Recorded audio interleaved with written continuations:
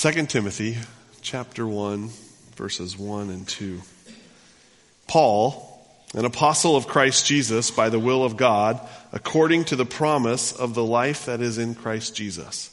To Timothy, my beloved child, grace, mercy, and peace from God the Father and Christ Jesus our Lord. This is the word of God.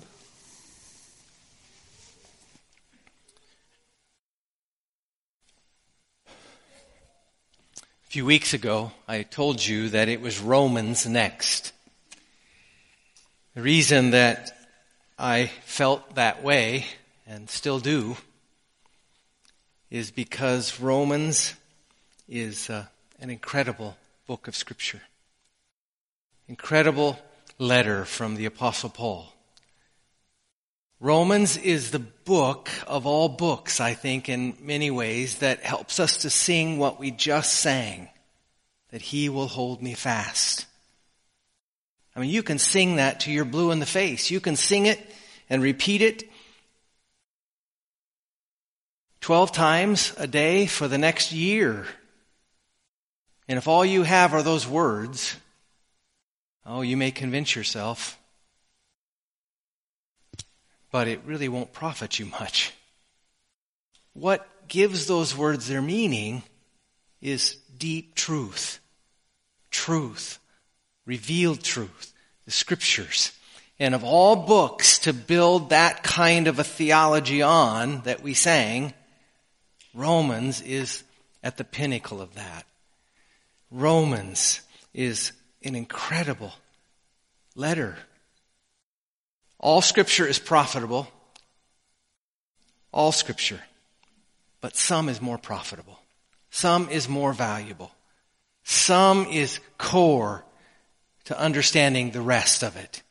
And of all books, Romans is that book. I've waited till now to turn to Romans because it's that kind of book as well. It's no small task to wade into Romans. I have this many volumes that I've accumulated or more to help me in that task. But it is a task worth undertaking, and I hope you'll walk with me in it as we dive into that text. Because Romans tells us more than any other book, what is the gospel? What is it? Romans is a book that we need in a day in which truth is pretty fuzzy in the church world. For a long time now, in fact, really from the time that I came into the church and before that, but in 1973, and a senior in high school, when I gave my life to Christ, even then this was true, and I think it's become increasingly true, although there are some things now that are pushing against it, but we have downplayed theology. We have downplayed it in the church. We've said it's not important, that it divides, that it'll only cause problems, and so we're not going to talk about it. The truth is, everybody has a theology. You have a theology. Everybody on the street has a theology. They have things they believe about God. But the important thing is that we get the right things of what the Christian faith teaches about God. And Romans will do that. Romans will help the fuzziness to fade away. It will put a weightiness about who God is into your theology that will be incredibly helpful. We live in a day, as one has said, with a gospel that omits Jesus and neglects the cross, and that is true in many places. So we don't dare downplay theology. We need to have theology. We need to have right theology underneath us. I think as we face the future in our world today and in the church today, it is incredibly important that we have it. There are people who would say, downplay theology, it'll divide, but they also say downplay theology doesn't matter, just live out the faith. Just live it out. Don't worry about theology. It's boring, or whatever they want to say. But again, that's a false statement. It can be, but it doesn't have to be. And secondly, the truth of the matter is you will not live correctly except you have the right theology. That's what Romans is about. The first 12 chapters of Romans are doctrine. They're about the gospel and about the heart of man and all of those things. And then he turns and changes gears, and for the last chapters says, now then, live this way. But he doesn't start by saying, live this way and figure out your theology later. He knew that theology was going to affect how you live. And so theology first, doctrine first, and then how you live it out, how it should affect the way you live. And that's the way that Romans is laid out. The scripture says that we should worship God in spirit and in truth. We need spirit, we need experience, but we also need truth. In fact, I'm convinced in the years of ministry that I have that the most passion, the greatest passion actually is stirred not by whipping it up, but by the deepest truth. When we really see God and he becomes weighty to us in the right way, it creates a passion that is not just passion for passion's sake. It's not just living out faith for living out faith's sake, but it's driven by the right kinds of things. And so Romans is next. It's where we're going. In fact, this morning we're going to Romans via a long introduction. When I said Romans, I thought Romans right away. And then I began to read 2 Timothy. And I began to realize there is no better introduction to Romans. There's no better way for us to see how important Romans is than to see what Paul wrote to Timothy in 2 Timothy. And so really what we're doing now for the next several weeks is introducing Romans via 2 Timothy. It's a long introduction, but I hope it will be a helpful introduction. Look at the text this morning. This is why. This is why I think Timothy, 2 Timothy, is a good place to start with Romans. Paul says this, Paul, an apostle of Christ Jesus, by the will of God, according to the promise of life. What is the promise of life? It's another way that Paul describes the gospel. The gospel that is laid out for us in Romans. That's what the promise of life is. And that's what the gospel is, the promise of life. And it's written in verse 2, it says, to Timothy. So what Paul is doing is he's writing to Timothy, his beloved in the faith. In 1 Timothy he writes about how to, or his concern about how to do church, how we meet together as a body and how that should look and what we should do and those kinds of things.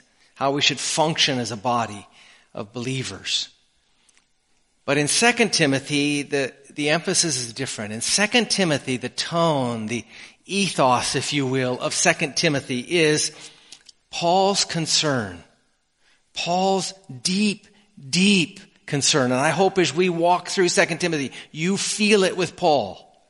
His deep concern about how these words of life, how this gospel is going to go forward. How it's going to continue to speak to the lives of people and cause life to come where there is deadness. That's what the gospel does. It brings people who are spiritually dead to life. And that's why it says the promise of life. And Paul's deep, deep, deep concern is that it goes on. That the message continues to be trumpeted to the world. The message that he wrote in his treatise to Romans doesn't get lost. Doesn't get put on the bottom shelf or pushed behind the books on the shelf. But it continues to go forward and people hear that message. Now you have to understand, there was no Bible back then. That was a letter that Paul had written, a collection of letters, one of a collection that he had written. It was only later that they would come together as God sovereignly watched over that and brought what we have now today as the Scriptures. So it wasn't as though Paul was hoping, I want Timothy to pass this book on, and the message of this book, because this book is about life. You see, you have to understand that. You have to get that kind of feel for how Paul must have felt about this message getting passed. Now, you ever played the telephone game? You've played it probably as a kid, where one person tells another person something and the next person tells the next person, and again, and you end up at the end and you realize how distorted that message can get. It wasn't in one place, in one collected place, as we have the Bible today. Certainly, Paul had written letters. He had written Romans. Part of it, he poured his heart into Romans so that that message would be down, what he felt as God had given to him as an apostle, as he was moved by the Holy Spirit. But that deposit, he'll talk about a deposit, that Timothy would take that deposit and have it go forward. The deposit he's talking about, for Paul's mind, would have been what he wrote in Romans. That's why it's so powerful. I think it's why it's such a weighty book, and why it's so important, because Paul in one place wrote this gospel, about this gospel, these words of life. Certainly there were other books that he wrote. They're important and have the gospel in them, but none like Romans. None like Romans. That's why Romans is next. But let's get a little feel for the circumstance. That's what I want to do today. The circumstance that Paul found himself in. Paul was in his second Roman imprisonment at this time. But the first one was under house arrest. It was in Rome, but Paul was much freer in that imprisonment for people to come and people to go. It wasn't heavy and weighty in the sense of how he was incarcerated, but there was much freedom in that.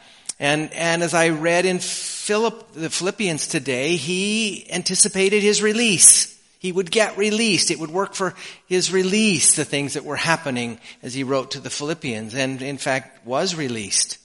And he continued on for about 5 or 6 years, continuing to stoke the joy of people by giving the words of life and giving what he wrote in Romans and those kinds of things to the church.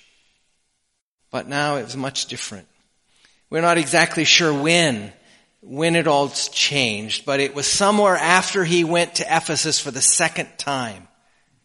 After he went there and spent time with Timothy. But between that event of being in Ephesus and his journey to Rome, someplace he again was arrested, and this time found himself in much more dire circumstances. The Herodian kind of persecution had begun. It was really kind of going pretty well by then. And this time he didn't find himself under house arrest. This time he found himself probably in a more like dungeon-like circumstance. It was dark. It was damp. It was possibly overcrowded with not much sanitation. The only light he probably had was the light of the sun through a hole, because he was down underground in this prison that many think he was in. It was a tough place to be. And in fact, the scripture tells us in Timothy, or in 2 Timothy, we'll read that one came to find him and look for him, and that he had to search a long time to find Paul. So it wasn't easy to find. He did find him eventually, and most likely found him in these circumstances, probably in chains, because of the way he writes in 2 Timothy. He was bound in chains, wearing fetters, and it looks as though he was suffering from loneliness. He was lonely. In fact, the scripture says that Demas left him. The only really person he had left, for fear of his own life, because the scripture says, kind of chilling statement, he loved this present world and has left me. Demas wasn't there. And it's in that circumstance that he now writes to Timothy. And he says to Timothy, if you have your Bibles, turn to chapter 4 and verse 9. This is what he writes. Paul, in this prison, little light, loneliness is setting into him. He says, do your best to come to me soon. For Demas, in love with this present world, has deserted me and gone to Thessalonica. Crescens has gone to Galatia, Titus to Dalmatia. Luke alone is with me. Get Mark and bring him with you, for he is very useful to me for ministry. Tychicus I have sent to Ephesus. And when you come, bring the cloak. Why? He's cold. He's cold. It's dark, damp, maybe in ill health. That I left with Carpus at Troas, also the books, and above all the parchments. He possibly got arrested, I said, after he was in Ephesus the last time, before he got to Rome. Could have happened when he got to Rome, but it might have happened earlier. We don't know, but the fact that he didn't have his parchments, he didn't have his book, he didn't have his cloak, he might have been snatched on that way someplace and not able to bring those things. But now he'd like to have them. He wants them. And he asked Timothy to come to him. We don't know. We don't know if Timothy ever got there. No one really knows if Timothy got there to be with him before his death. We do know that he ultimately was beheaded. So it's that circumstance that now we have this letter. Out of that circumstance, we have this letter. And my hope is that we will seize Paul's great concern for the gospel's welfare. And therefore, as we come to Romans, it will be even more precious to us. What he taught in Romans is what he agonized that it would not be lost. That Timothy could pick up the mantle and pick up this deposit for the sake of the church. Paul described it as words of life. They were ultimate issues for Paul. Words of life, and he doesn't say death, but that's what he meant. Words of life or death. It was that important to him. That was the passion by which he wrote to Timothy, and how important it was that this message got passed on. The other thing that's interesting, that just is a bit of a sidebar, but I think significant. You see, this is now the church moving from the apostolic age. God gave to the apostles this revelation. We have today that ultimately God took this revelation from the apostles, representatives of the apostles, and brought it together later in a collection, all of these letters together under his sovereign hand. But that was ending. That age was ending of that revelation to the apostles. It was coming to an end. And now people like Timothy were going to pick up the mantle to the non-apostolic age which we live in now. The canon is closed. The revelation is closed in the sense of this book. And that now is for the church, for us to take it. And so, though Timothy's to pass it on, that's what he's hoping, so are we. So are we to pass it on. And one of the best ways to pass it on is to know Romans front to back and back to front and again, to know Romans. That's what we're passing on. The gospel, the words of life. So I hope that what we will pick up, this is why the long introduction in Timothy, 2 Timothy, that we will pick up the ethos of Paul's heart regarding this message not being lost. Again, you think about Paul. Paul was a Pharisee of Pharisees, we know in the Old Testament. He knew the Old Testament scriptures. He knew them as well as anyone knew the Old Testament scriptures. And what he saw as Christ came, is how Christ was the yes to all the promises, the yes to all that was written in the Old Testament came to be in Christ. He knew that. And so again, you think Romans is the overflow of him connecting all of that Old Testament revelation and seeing that the yes of that is in Christ. That's the man who wrote Romans. It's one story. It's one book. It's not two. Paul of all men saw the connections and was convinced of them. Convinced enough to throw it all away. He was the Pharisee of Pharisees. He was on the fast track and he threw it all away. And because of that, now faces death at the hands of the Roman authorities. That's the passion Paul had. I pray we will see it. Now it's written to Timothy. Just for a moment, let's talk about Timothy. To Timothy. It had been about 15 years previous to this that his life had intersected Timothy, somewhere in that realm. 15 years that Paul had known Timothy. Paul had probably led Timothy to the faith. In Corinthians it says, my beloved and faithful child in the Lord. So most probably Paul had been instrumental in sharing the truth that had opened Timothy's eyes to embrace Christ, to follow Christ.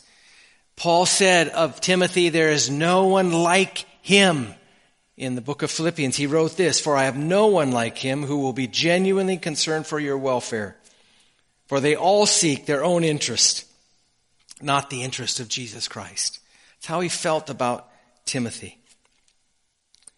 After his first imprisonment, Paul left Timothy in Ephesus. He thought enough of Timothy back then to leave Timothy in Ephesus to be the leader of the Ephesian church, to do several things. He was to order their worship. He was to select leaders and affirm leaders and raise up leaders, elders in the church. He was in charge of the relief effort in Ephesus to the widows. He was to teach the apostolic faith. He was to teach what he had learned from Paul. Again, you see how Romans was so significant and would have been for Timothy. He was to combat heretics, of which there were several. There were many people in the Ephesian church trying to come against this message. People who had looked early to embrace the faith and then turned and began to undermine it. Timothy had to push against that and continue to work there and help there. And all the time, of all the people in many ways that Paul could have chosen on a purely human level, if you're looking at it that way, which Paul wasn't, but Timothy was hopelessly unfit for the task. Hopelessly unfit to do what Paul felt he was to do. You'll read it in the scripture. He was comparatively young. He was mid-30s, early to mid-30s as far as age.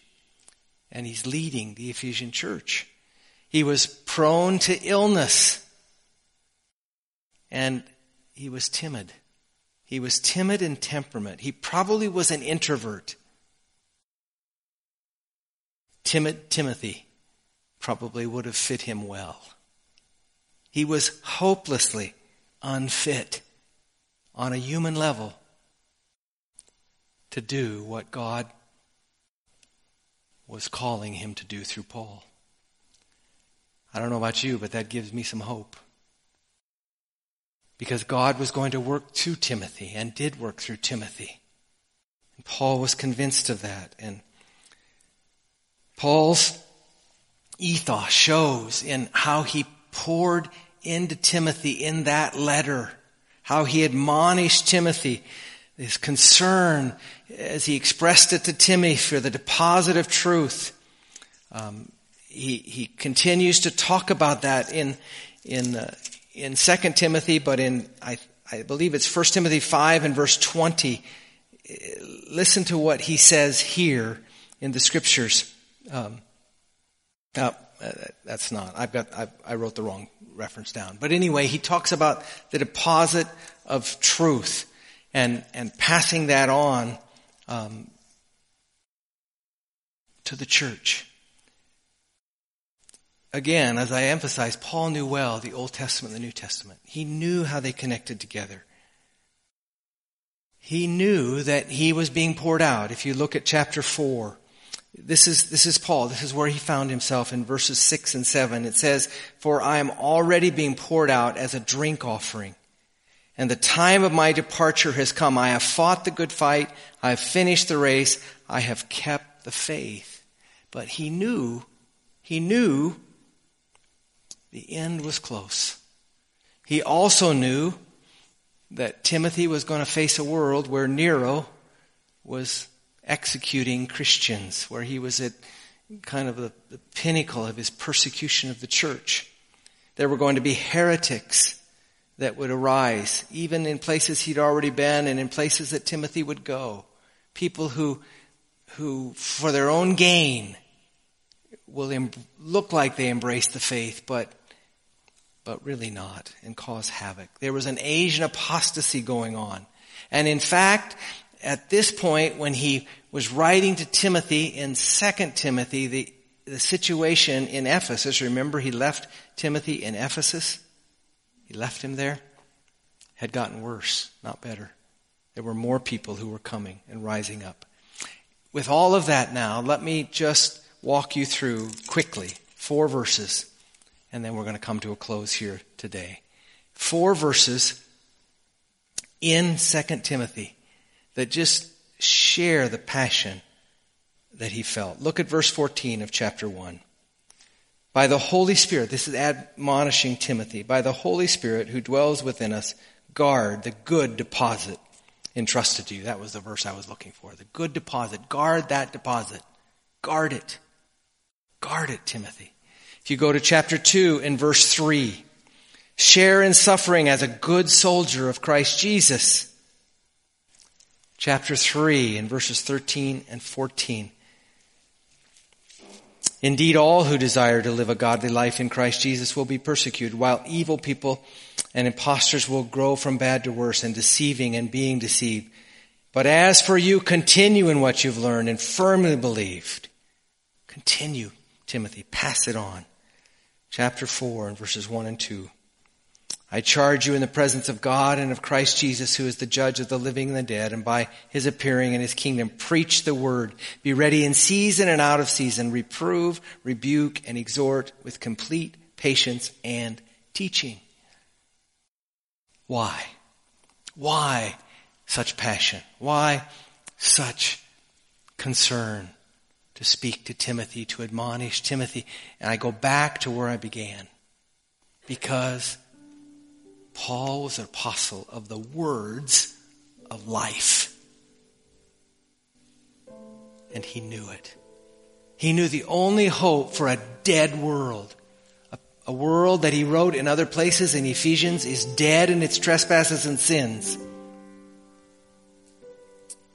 was this word, was this gospel, these words of life. In fact, the very words, "Faith cometh by hearing, and hearing by the word of Christ," by hearing the gospel. Paul knew that was the means by which God, the Holy Spirit, would bring people to life. And oh, the thought of that being lost, and what would be the end of those people, consumed, I think, Paul. It's always harder sometimes when you're lonely. I'm sure sometimes those things came to Paul almost overwhelmingly. You've had that happen, haven't you? In weak moments.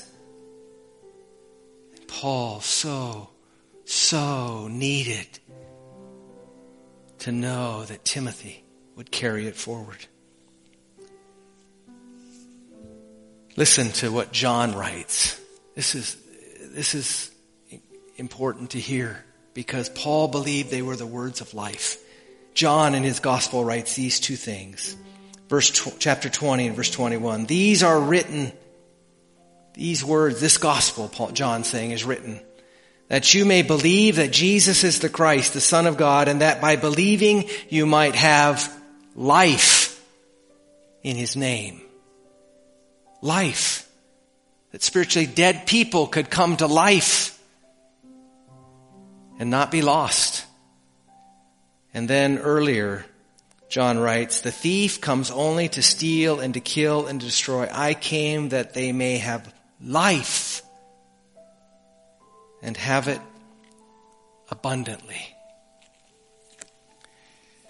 We like to land on the second part of that verse sometimes and think to live the Christian life is to live the abundant life.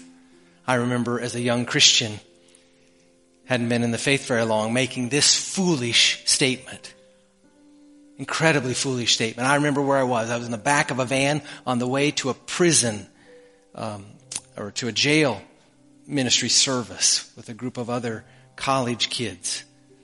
I remember making the statement, I believe this is true, but even if it wasn't, this would be the best life to live. I didn't fully understand. The truth of the matter, Paul doesn't say that.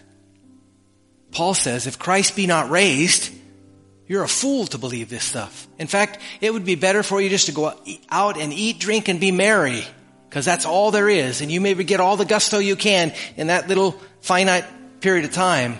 You might as well do it if Christ hasn't been raised. When this Bible, and John says that they might have life, it's not the emphasis on the abundant that he's worried about. The abundant life is that life. Is passing from spiritual death to life through the gospel. I hope that you see why we're going to 2 Timothy first. And that it will stoke in us as we get into Romans a deep or deeper desire to know what so pushed Paul to write what he did. Let's pray. Father, help us, Lord. Help us. Help us. This gospel is about life. In Jesus' name. Amen. Stand with me. Let's sing that gospel song. Holy God, in love became perfect man to bear my pain. On the cross he took my sin. By his death I live again. Holy God, in love became perfect man to bear my blame. On the cross he took my sin. By his death I live again. Paul knew that by his death comes life. The promise of life. That's why Scripture can say this to us, and I leave this with you. Now to him who is able to keep you from stumbling to present you blameless before the presence of his glory with great joy. To the only wise God, our Savior, through Jesus Christ our Lord, be glory, majesty, and dominion, and authority before all time, both now and forevermore. Go in God's peace. You're dismissed.